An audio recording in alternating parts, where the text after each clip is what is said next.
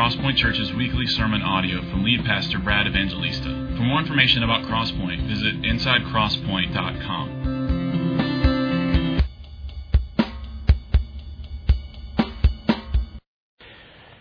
Well, if you have a Bible, let's get to it. 1 Corinthians chapter 1, verse 10. 1 Corinthians chapter 1. If you're using one of the chair Bibles underneath the seats,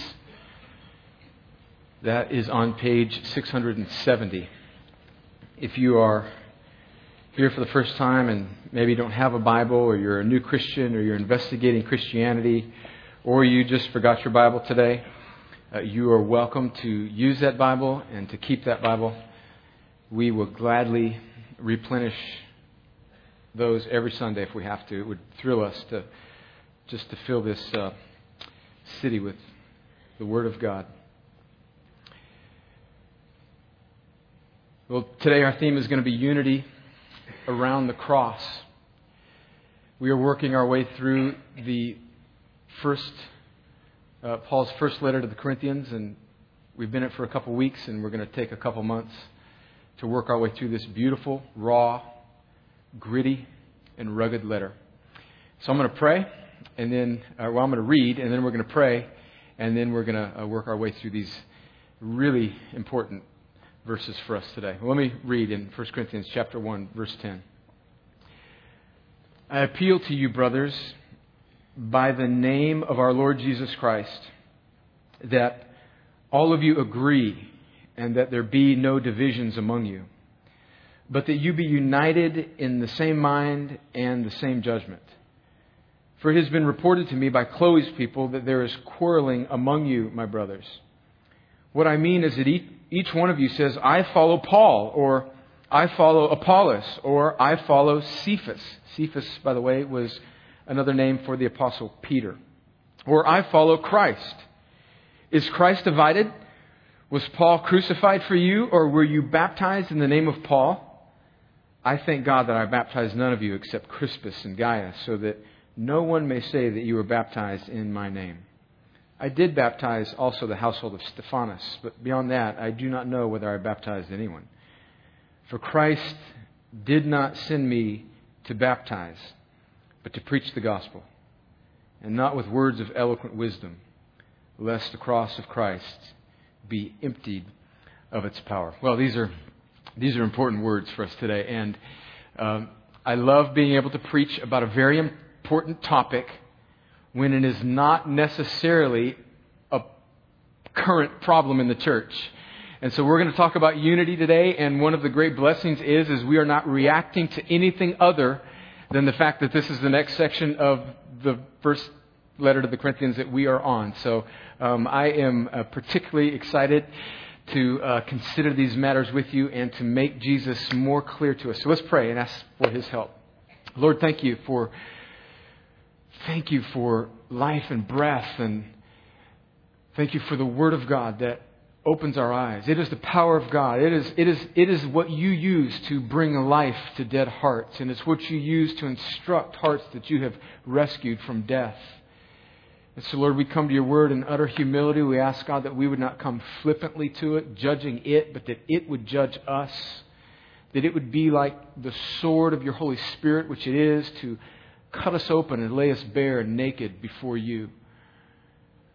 Lord, as we consider these matters of unity in our church and in the Corinthian church and what it looks like for us, we do thank you deeply for the work of the gospel going on in Spain with Brent and Jade. God, I'm just so thankful for our friendship in the gospel and the burden that you are putting on their heart. God, I pray that, as Reynold prayed, that we would not forget, that we would come alongside of them and be partners in the gospel.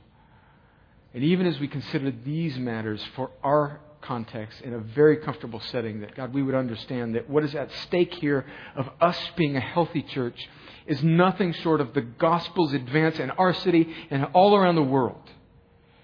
And so, Lord, I pray that you would open up our hearts and our eyes. I pray that Christians in this room who have been Christians for a long time or just a short time, I pray that they would see Jesus, that I would see Jesus more clearly, and that my affections and my love would be stirred for Him, so that I would love Christ more and His people more. And Lord, I pray for those in this room that are not yet believers in Jesus, whether they realize it or not. I pray, God, that you would save them by the power of the gospel, that you would cause them to be born again by the living and abiding and perishable, incorruptible seed of the Word of God. And I pray that as we leave this place today, Lord, we would say that surely Jesus has spoken to me, and that your Spirit would open up our hearts and make you more clear. And I pray these things in Jesus' name. Amen. All right, a little background on where we are. Remember, Paul is God's missionary to the Gentile world. And we read about the start of the Corinthian church from Acts chapter 18. Paul planted this church amidst much hostility. In fact, a couple of his early converts, Sosthenes and another guy, Crispus, they got dragged out behind the church. The first meeting or two got beat up. And so Paul plants this church in a very carnal city of Corinth. And the church now has started. Paul spent 18 months there. He's now left. He's gone on to Ephesus. Revival is breaking out at Ephesus, and he hears back from a few of his associates and Chloe's people, as we read, that there's problems now in the Corinthian church. We think that he probably wrote the Corinthian church 4 letters, and what we know of as 1 Corinthians and then 2 Corinthians are probably the 2nd and the 4th letter that he writes to them, because he refers in both of those letters, 1 and 2 Corinthians, to other letters that he wrote to them because of problems in the church. They were a very gifted people. God had really blessed the Corinthian church with a lot of people of influence and of spiritual gifting, but they were carnal people. I mean, they were routinely preferring themselves over one another. They were really into all sorts of really crazy sexual immorality, and they had very misconstrued ideas doctrinally of who Jesus is and about what marriage was supposed to be about and what communion meant and what the resurrection meant and what spiritual gifts meant. And so Paul is writing this letter to correct their very poor and selfish views of what it meant to live for Jesus. And now, after the first 9 verses that we read over last week, that Paul very instructively starts off a letter that he's going to, for 16 chapters, really just sort of lay the bazooka on these people and just absolutely beat them up for the sake of the gospel in their church. He starts off his letter by thanking God for them and talking about how His love overflows for these people. So that's instructive that he would do that. And then he now gets into a bit of the problem. And one of the problems in the Corinthian church is that it was beginning to be very factionalized. There was lots of little camps and parties within the church, and they were beginning to be divided. And so Paul now writes to them, and he says in verse 10, "I appeal to you, brothers, by the name of our Lord Jesus Christ, that you agree, that there be no divisions among you, but that you be united in the same mind and the same judgment." I think it's important as we kind of work our way through, and then I've got 3 kind of concluding thoughts, that we realize that first of all, Paul, he makes his appeal, he gains his authority based on the name of Jesus. What's at stake here in the Corinthian church, what's at stake in our church as we seek to be unified, is clearly and simply the name of Christ, the health of the gospel, the clear presentation of who Jesus is. And Paul is not upset at the Corinthian church because they're quarreling, because it makes the church less enjoyable for people who are already Christians. Paul is so adamant and fervent that they work out their divisions, because what is at stake here is nothing less than the advance of the gospel and the clear witness of Jesus. And I love this type of tension in Paul's letters to the New Testament churches because, and I think it's no secret here, if you're around here for more than a couple weeks, you will know that one of the things doctrinally that I think the Bible affirms that I am most passionate about is the sovereignty of God in the evangelization of the nations and of individuals. Nothing can thwart God's hand. God has a people and He knows who they are, and He sovereignly brings them to Himself.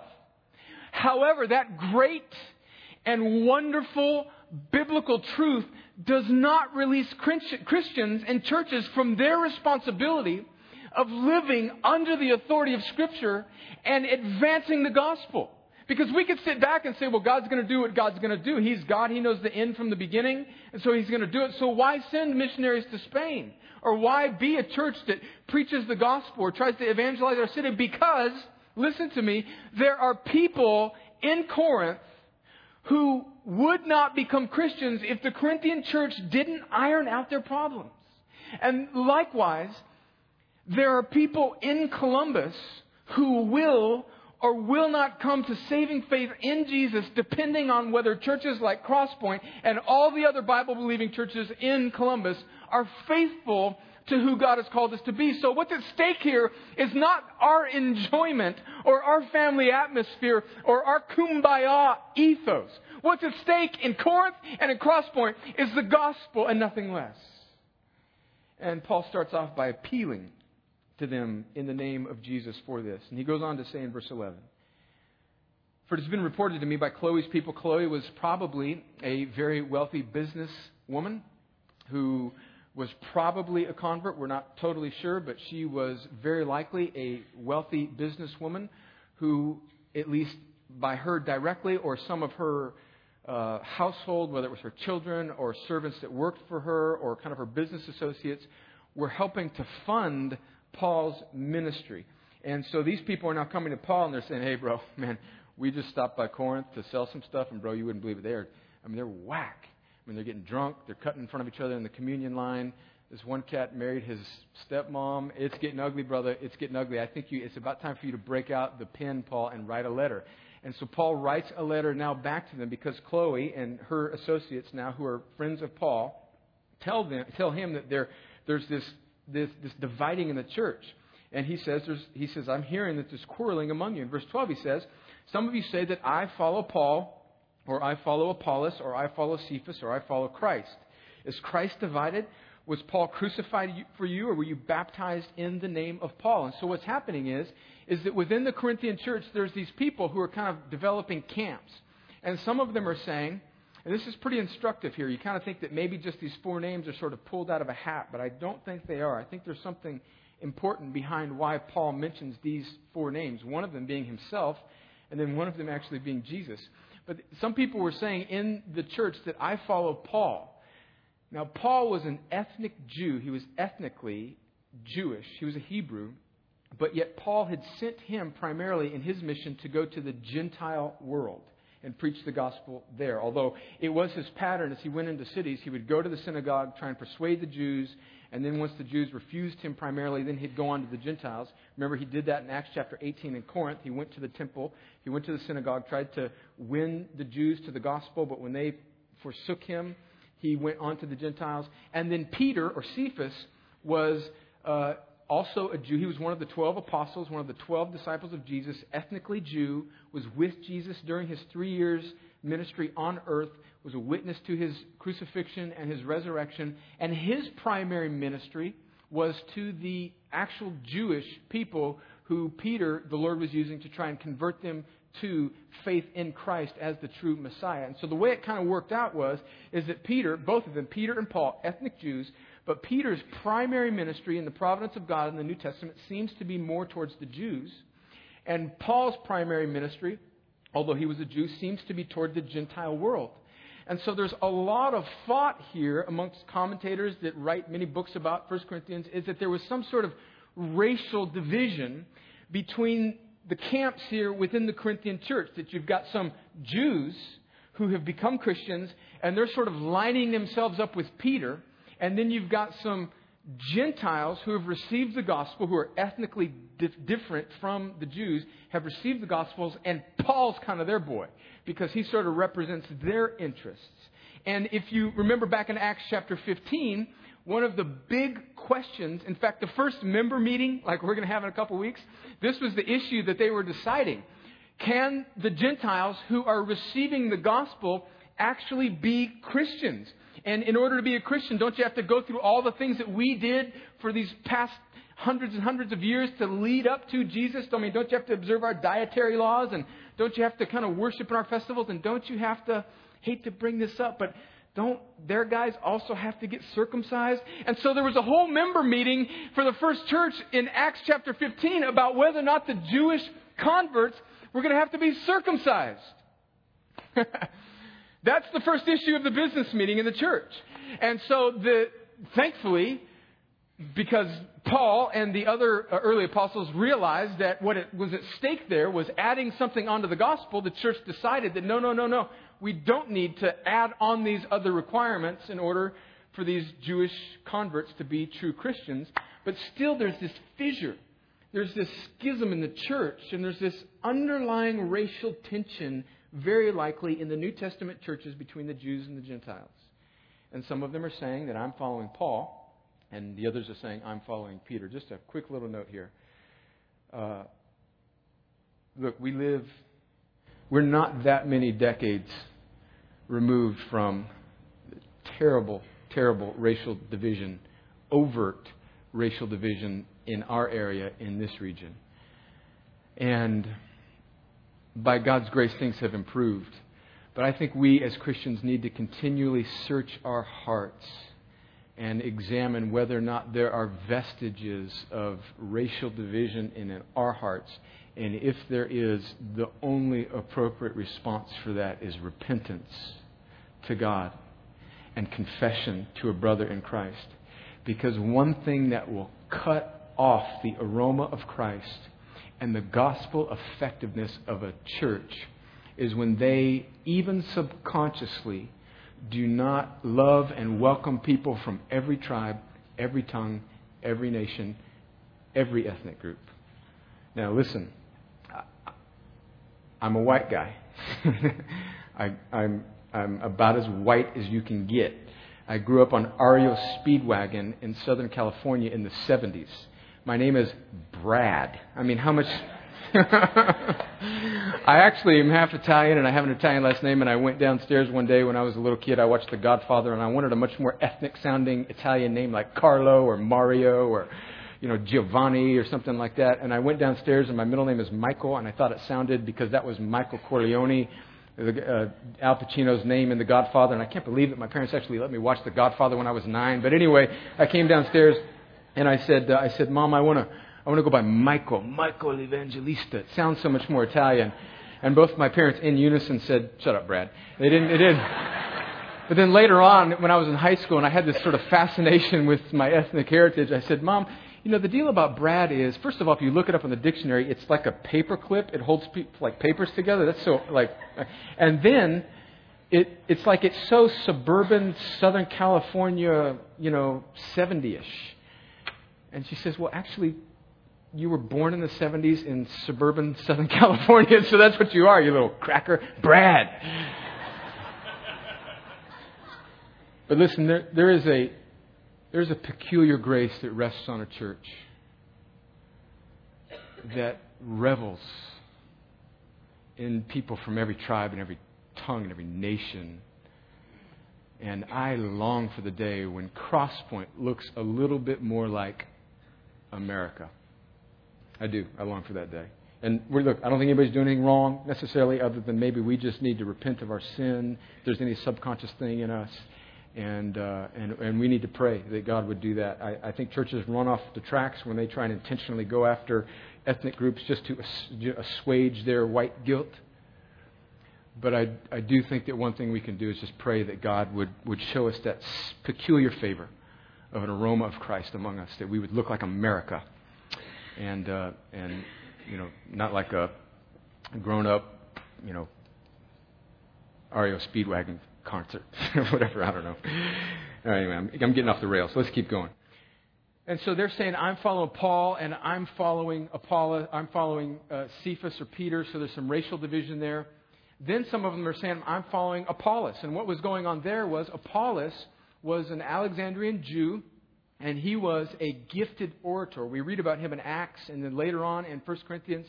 And we know that one of the schools of thought, one of kind of the dominant things going on in Corinth at that time, was that there was a lot of philosophical emphasis. And there was this group of people called the Sophists, from which we get, in fact, it's the root word there of Sophists, is the Greek word Sophia, which means wisdom, which we get our word sophisticated from.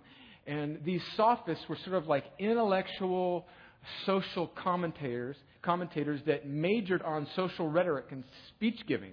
And so it was kind of a job of these Sophists to sort of travel around the New Testament world at the time, especially in Greece, which is where Corinth was, and they would They would just sort of practice their rhetoric in the public square and talk and engage in, social commentary, political discussion, kind of like, the political talk shows on Fox News and MSNBC. And you know how some people that are like the commentators on those shows, it's like their job is just going on those shows to be the commentator for the left or right or whichever side that they represent. Well, that's what these sophists were. They were people that were trained in public speaking, and it had kind of developed into this culture where they were more judged by the eloquence of their speech rather than the content of what they were really saying.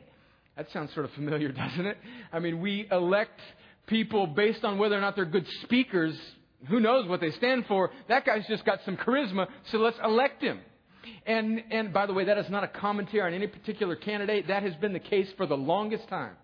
And so that's what's going on here. And Apollos was sort of trained in that school, but he then became a convert to Christianity, and God was using some of his eloquence and oral gifts to bring to bear on the sake of the gospel. And some of the more educated, sort of snobby people that are converting to Christianity now are now sort of preferring Apollos' preaching to Paul's because he was a little bit more sophisticated, and we'd rather hear that highbrow version of the presentation of the gospel. And we don't want sort of this little hairy-knuckled guy, Paul, who's short and has kind of got, spit coming out of his mouth, and he's a little rough around the edges, and every now and again he lets one, rip and just flings out some deal and throws out some, maybe some words that we're not comfortable with. And so we would prefer the more cultured presentation of Apollos.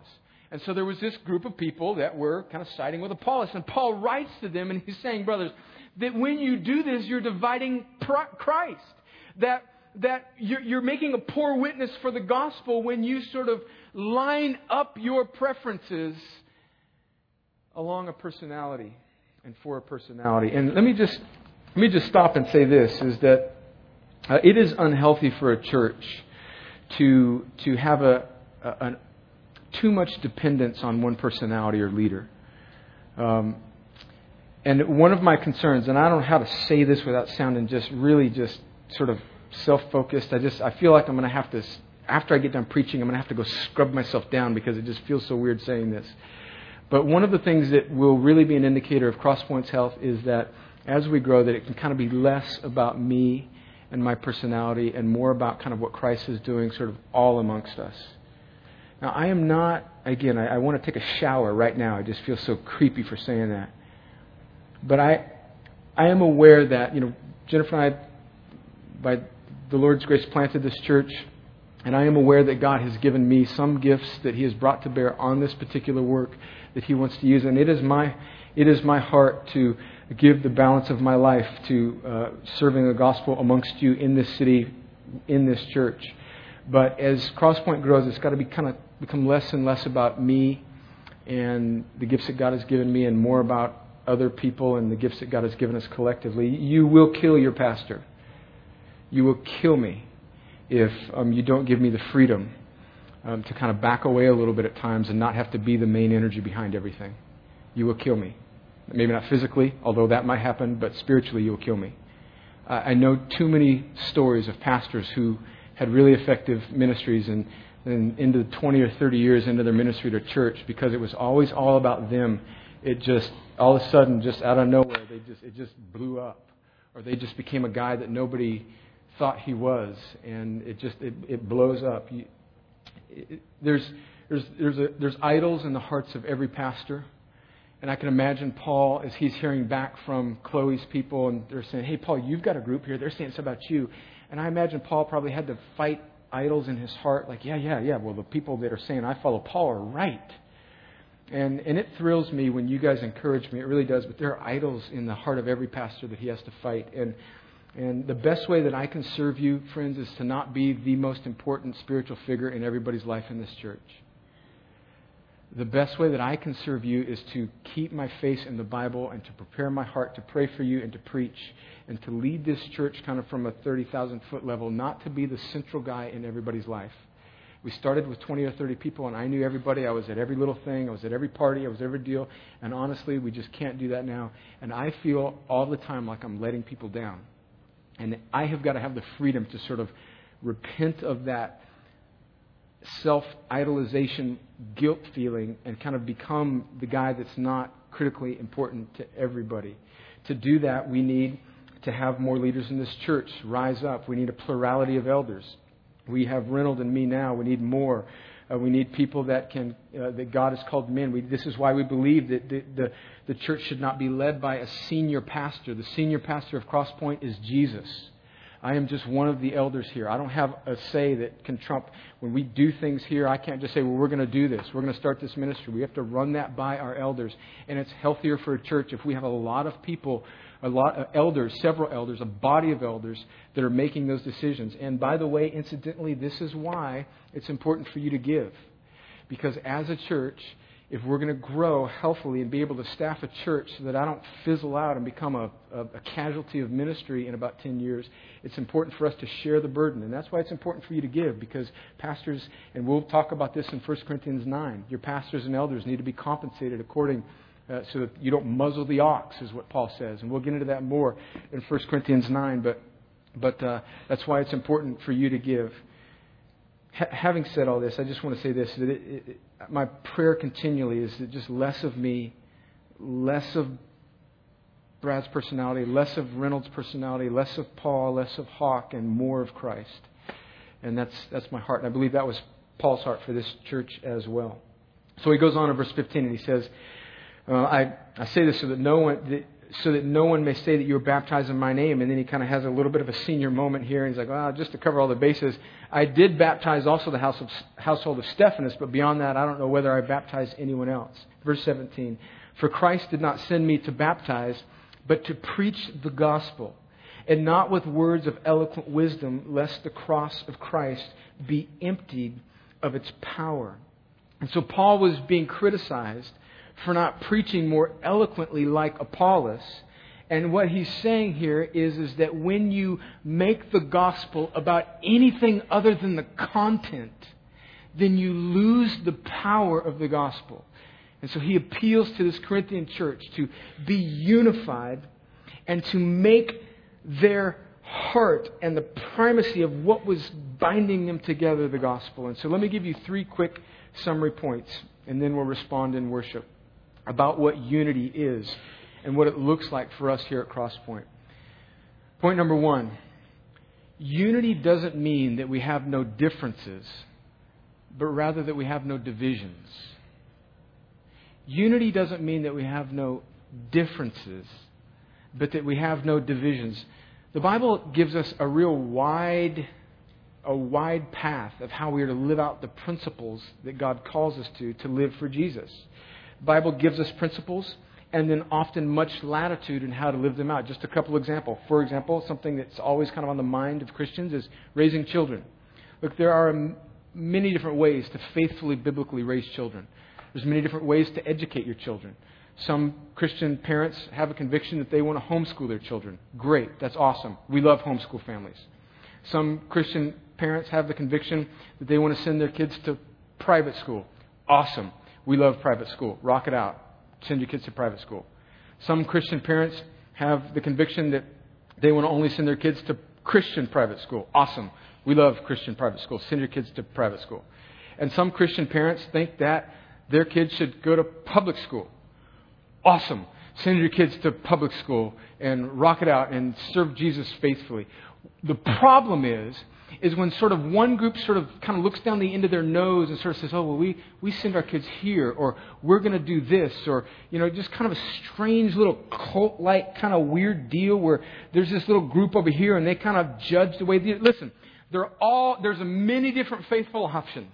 Right? I grew up in a public school on the Mexican border where 75% of the kids didn't even speak English, and crack and marijuana was flowing through the corridor of our school like Kool-Aid. And I never got mixed up in it by the grace of God. And the Lord saved me in that place. And my kids are going to a Christian school and, they're singing corny praise songs from the 80s. I mean, that's what Christian schools do. Right?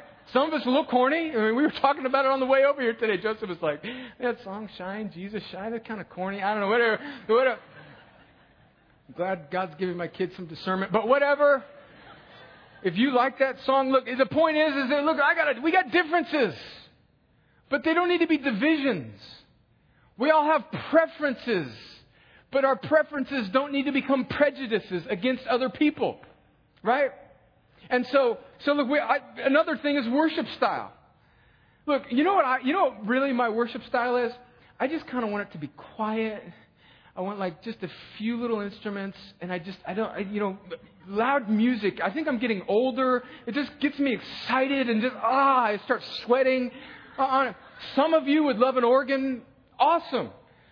Some of you want the 80s camp song. It only takes a spark to get the fire going. I mean, you know what God has gifted us with here? He's gifted us with some young guys that can rock it out on a guitar. They got some awesome young lady that can play the violin. Got a good drummer, a keyboard player. That's what we got. It's not any better than anything else. It's not better than an organ. It's not better than traditional worship. We are not reacting to anything. We love all types of worship here. And there are faithful expressions, but this is what we got.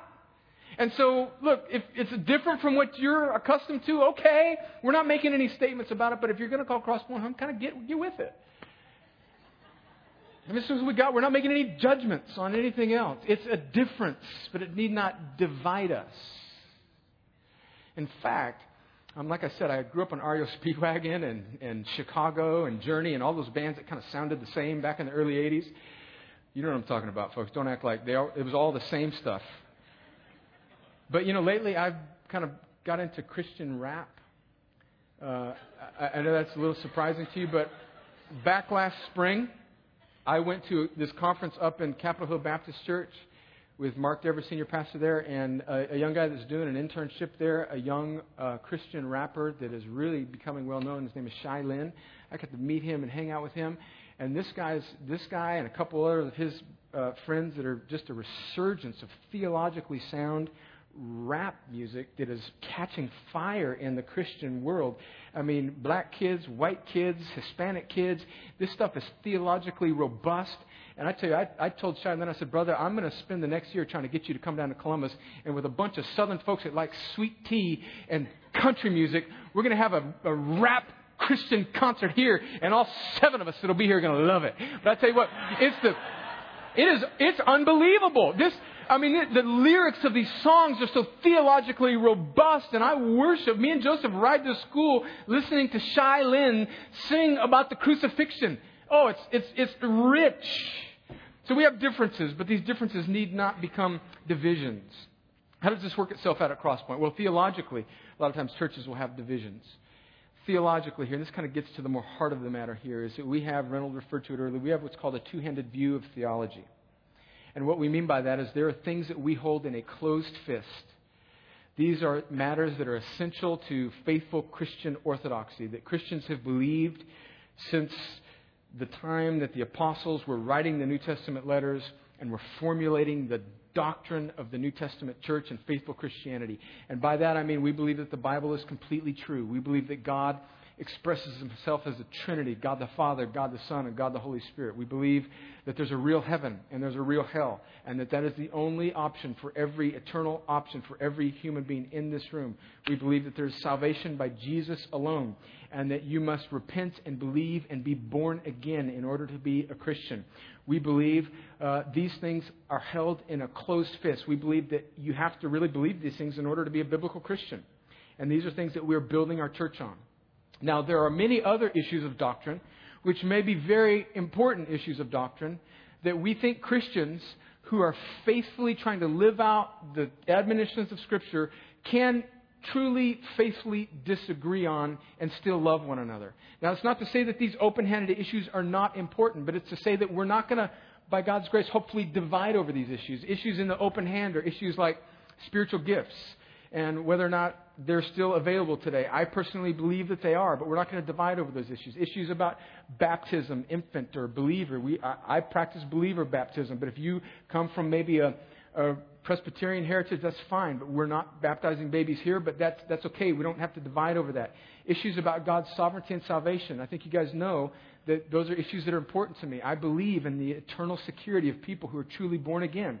I believe when the Bible talks about predestination and election that it means something. It's not stuff that we just came up with. I believe that it means something, and I believe that God is sovereign over the salvation of men. But it's an open-handed issue. Women in ministry. We believe that women can serve in ministry, but women can't be elders or pastors. But we're open-handed with people that may disagree with those things. And so these are things that are in open hand, and these are things that are in a closed hand. And we believe that as a church, we want to build a generous, humble, gracious atmosphere where we build our church around the orthodox, fundamental doctrines of faithful Christianity from the first century. So whether you're a Baptist or a Pentecostal or a Methodist or a Presbyterian or an Episcopalian person or whatever you are, non-denominational, all Christians from the beginning of the first century till now should be able to, if they're biblical and they understand, they should be able to agree on this. And these are things that we're going to discuss and robustly talk about in dialogue, but we're not going to split a church over this. And if you have a pet issue and you just want to beat everybody over the head and try and make them speak in tongues, or beat everybody over the head and try and argue that Christians can or cannot lose their salvations, or beat everybody over the head and argue whether the earth is young or old or whatever. Jesus is coming back this particular time or that particular time. Those are things we can talk about, but they're things that we will not, at least as long as I'm the leader of this church, we will not let them become divisive. And even when I preach on the things that I believe passionately in this open-handed view, I pray that I would do it humbly and graciously so that you can work it out for yourself, but it's something that we need not divide over. You need to know that if you're going to make Crosspoint your home church. And so here's 3 questions that drive us real quickly within this first point. And then we're going to move to the second and third quickly. 3 questions that drive us. Who is Jesus? That's the gospel. We want to answer that question. We don't care about anything else. Primarily, the first question we want to ask is not what type of church we want to be, not what type of music we want to do, not what type of program we want to engage the city with, not what type of preaching style, not what we're going to wear on Sundays, not what curriculum we're going to use, and this, that, and the other. The first question that we want to ask is we want to get the gospel right. Who is Jesus? That's what we care about. Who is Jesus? What does the Bible say about Jesus, who is the King and the Savior and the only one from whom salvation is given, from His name? That's what we have to get right as a church. That's the gospel. Who is Jesus? The second question that flows from that is, how has He told us to live together as a church? That's the issue of ecclesiology, what we do as a church. Then what type of people? You can't confess to be a Christian and then just live however you want. You can't confess Christ as your Savior and have premarital sex and get drunk and do whatever you do. Those two things are incompatible. That's not to say that there's not grace in the Lord for people that are struggling with sin. And it's not to say that all of us don't fall in sin and struggle at times with flesh. But it means to say, if you think that you can be a Christian and just continue to do whatever you want, the Bible is against you and you are not a Christian according to the Scriptures. And the Bible calls us very specifically how we are in humility supposed to live together in gracious redemption so that we would work out what we're supposed to be like as a church, so that collectively we as a people who are graciously, humbly encouraging one another to live like Jesus, then we collectively become an aroma. We become a witnessing type of aroma to our city and our nation. And so that's the second question we want to ask ourselves. How has He told us to live together as a church? We can't gossip about each other. We can't slander one another. We can't drag each other through the mud. We can't sue each other. We can't sin against one another. These are the things that we're going to talk about in Corinthians. And that's the issue of community. And the third is, and how is He calling us to reach our city and our world? What's the mission God has us on? How is He calling us to do it? And that's something that can change as we grow as a church. But the first 2 questions never change. Who is Jesus? How has He called us to live together? And then the third question is a question of mission. And so unity doesn't mean that we have no differences, but rather no divisions. And the second and third point quickly. Point number 2, differences. This is back to my main list of 3 points. Differences drift into divisions unless we humble ourselves and remember the gospel. Differences very easily drift into divisions unless we humble ourselves and remember the gospel. One of my biggest concerns for us as a church is that I don't think anybody wakes up in the morning and they say, I've got this preference and I'm just going to come to church today and, let off a stink bomb over it and just keep, sending obnoxious emails until somebody does something about it. I don't think anybody wakes up with that sort of attitude. I hope you don't anyway. If you do, then we need to treat you like Sosthenes and drag you out behind the church and beat you. But I don't think anybody wakes up like that. I think what happens is that when differences don't continually get the gospel beat into them, they can sort of subconsciously drift into divisions. We must actively seek to kill the consumerism and the just prejudice over our own preferences that lurk in each of our hearts. We must actively seek to kill the consumerism and our own preferences that lurk in each of our hearts. The cross calls us to die to ourselves and to live to Christ and His purposes. It calls us to get outside of our social circles. It calls us, person who's been a member of Crosspoint for 3 or 4 years and has a pretty comfortable social circle, it calls you to sort of get outside of that and become somebody who's sort of helping people connect rather than just being comfortable in your social circle. It forces us, the gospel, when rightly applied and received, and when the gospel is coming to bear in our life, it forces us to get outside of our demographic, and it forces us to engage people, to die to ourselves, and to kind of venture out into potential social awkwardness and invite somebody to lunch, to feed a young army guy, or to look at somebody who's kind of on the fringes and to try and reel them in rather than hanging out and doing life with people that you've known for a long time. Subconsciously, we can grow into sort of a navel-gazing, selfish group that only looks inward and then gives voice to the gospel on Sunday.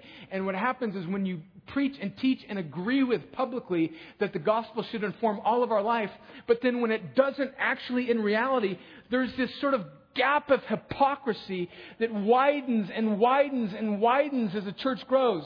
And so when they get together in their corporate meetings, they say, yeah, we believe in Jesus. We believe in all these things. We believe the gospel crosses barriers. We believe that it should push us out. Yeah, we agree with that.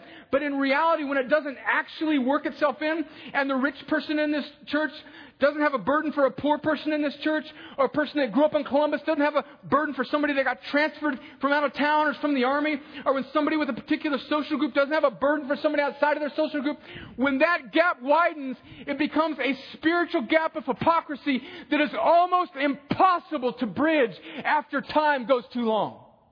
And we have to continually beat this into our hearts, that we not only proclaim the gospel, but we are trying to earnestly live it out in our context and in our community. And the gospel calls us to die to ourselves and to live to Christ and His purposes even among us. Romans chapter 12 says that we should outdo one another in showing good. That means we should be elbowing each other, trying to do stuff for one another. It means we should be having meetings, not to talk about one another, but to secretly devise ways in which we might anonymously bless one another. Imagine that. Imagine if a group of people that called Crosspoint home didn't call and say, hey, did you see what Susie did? Man, John's a punk, man. Can you believe that cat? What if they called each other and said, hey, let's see how we can bless this family, and just drop blessings on them anonymously for the glory of Christ and the good of our community? What would that look like, man? Oh, shadow box. All right, let's keep going. And we must listen. I know I'm long, but so what? Where else you got to go? We must continually examine the motivation behind our preferences. We must continually examine the motivation behind our preferences. I have just this conviction about most of American Christianity. The culture that sort of exists in American church is that most of it is very indulgent and idolatrous. And because of the ego of pastors who desperately just want success and big ministries, they preach to the felt needs of people and tell them what they want to hear, and create an atmosphere where we make much of the person, and we train congregations, we train children, we train parents, we train a generation that the underlying message of Christianity is that God wants to make much of you. And the way He does that is by catering to your every need through this thing called the church. When in reality, the Bible presents a far different picture of God's work in the world. The picture that the Bible presents is that God doesn't love us or make us valuable by making much of us. But at the cost of His Son, He enables us to enjoy making much of Him forever, which is actually where true joy and satisfaction and value is found. When most of American church culture goes the other way, that God's here to make much of you. But in reality, He makes much of Himself, and He enables you to make much of Himself at the cost of His Son, so that you would enjoy Him forever. That's where true satisfaction is. And that's what Paul is talking about. He's saying, when we make much of ourselves, we empty the cross of its power. But when we die to ourselves, as Galatians 2:20 says, when we die to ourselves for the sake of Christ, and we make much of Him, that is where true life is. And when a church, whether it's in Corinth or Columbus, does that, a special grace and a special drawing and a special evangelistic spirit and a special joy and a special health rests on that place, because it's not about this guy or this program or this kids ministry or my group of friends, but it's about the beautiful aroma of Christ that alone saves. And that's what Paul is saying to the Corinthians, and the Holy Spirit through him is saying to us. My final point is, what is at stake here, friends, is our effectiveness for the gospel. What's at stake is our effectiveness for the gospel. There are people in Columbus who will or will not become Christians, depending on whether Crosspoint continues to be a healthy, unified church that rallies around the supremacy of Christ in all things and not around their preferences. There are people in this room who are not yet Christians. You are not all born again. You are not all born again. If you are, I would be shocked. There's probably 450, 500 people. You are not all born again. There are people in this room right now who need to repent and believe in Jesus. And if you have not done that, you need to do that right now. You need to hear what Christ did, and you need to respond to it. And there are people in this room right now who it hangs in the balance because of the culture of this church, whether it's healthy or not. It hangs in the balance as to whether or not you are in good soil where you might do that, where you might see Jesus. What's at stake for us, church, is our effectiveness for the gospel and souls. And so right now, if you're in this room and you have never responded to Jesus, you must do that right now. The gospel is the good, gracious news that God, who is the creator of all things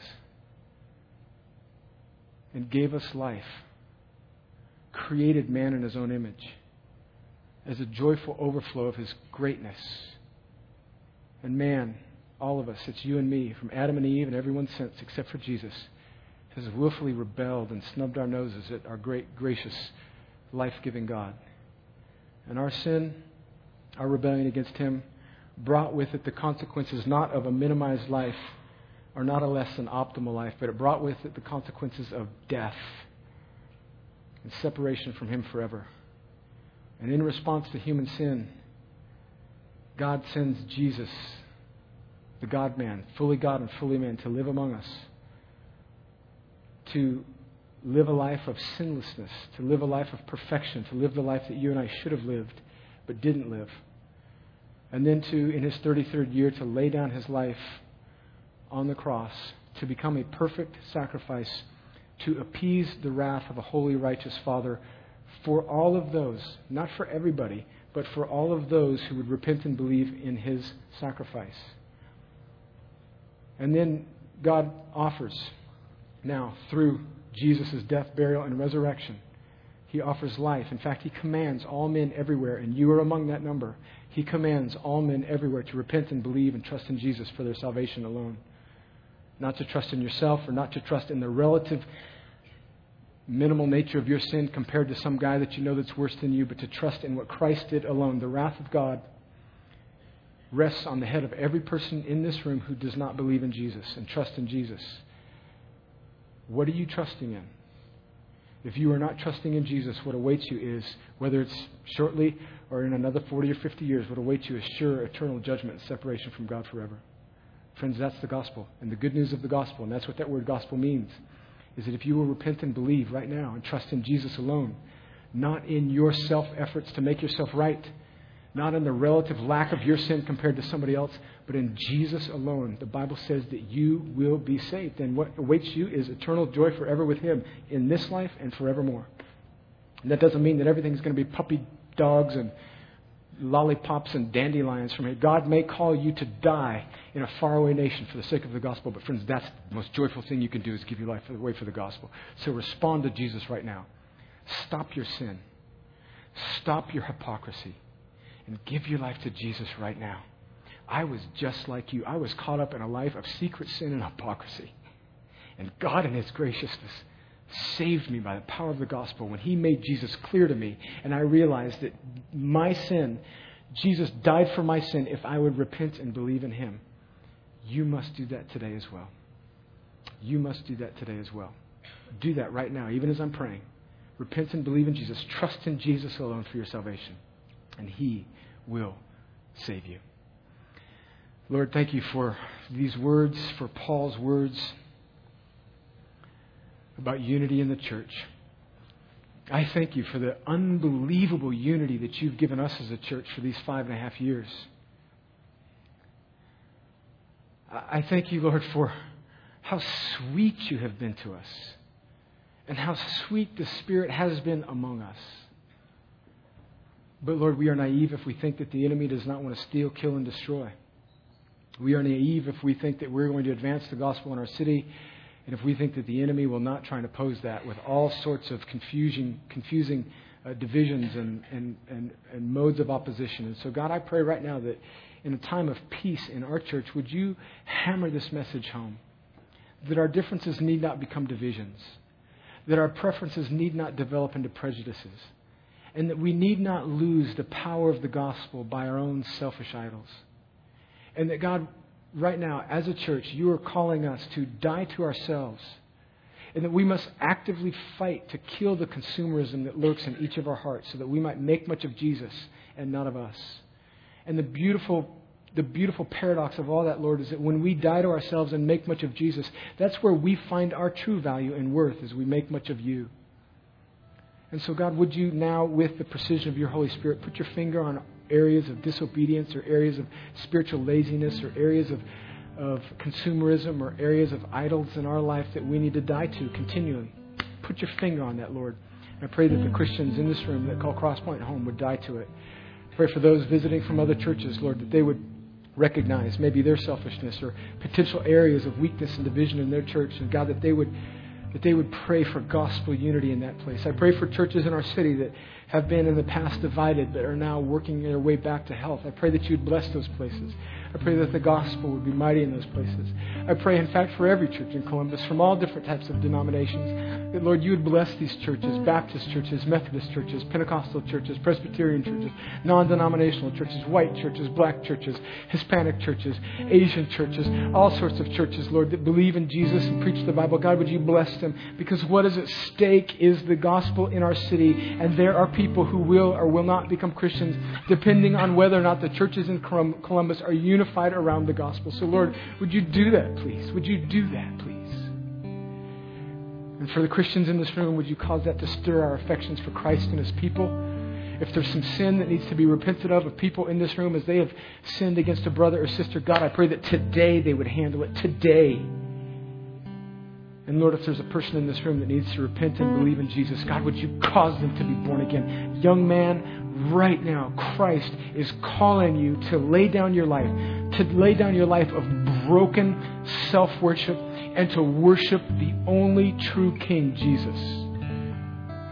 And access into that worship is repentance and belief. That means turning from your sin and trusting in Jesus. Do it right now, young man. Do it. Young lady who has idolized the affection of a man, young lady who is lost in sin, right now Christ is commanding you to repent and believe, because He demands to be made much of and worshipped, and your only true joy will be found in that. So right now, repent and believe, become a Christian. Now,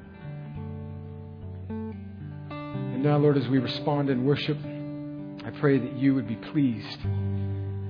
I pray that our songs and our prayers and our receiving of communion, for those of us that feel led to do so, would be like an aroma before your throne. And I pray that the effectiveness of our gospel witness, Lord, would be like straight as an arrow as we are unified around the cross. In Jesus' name, amen.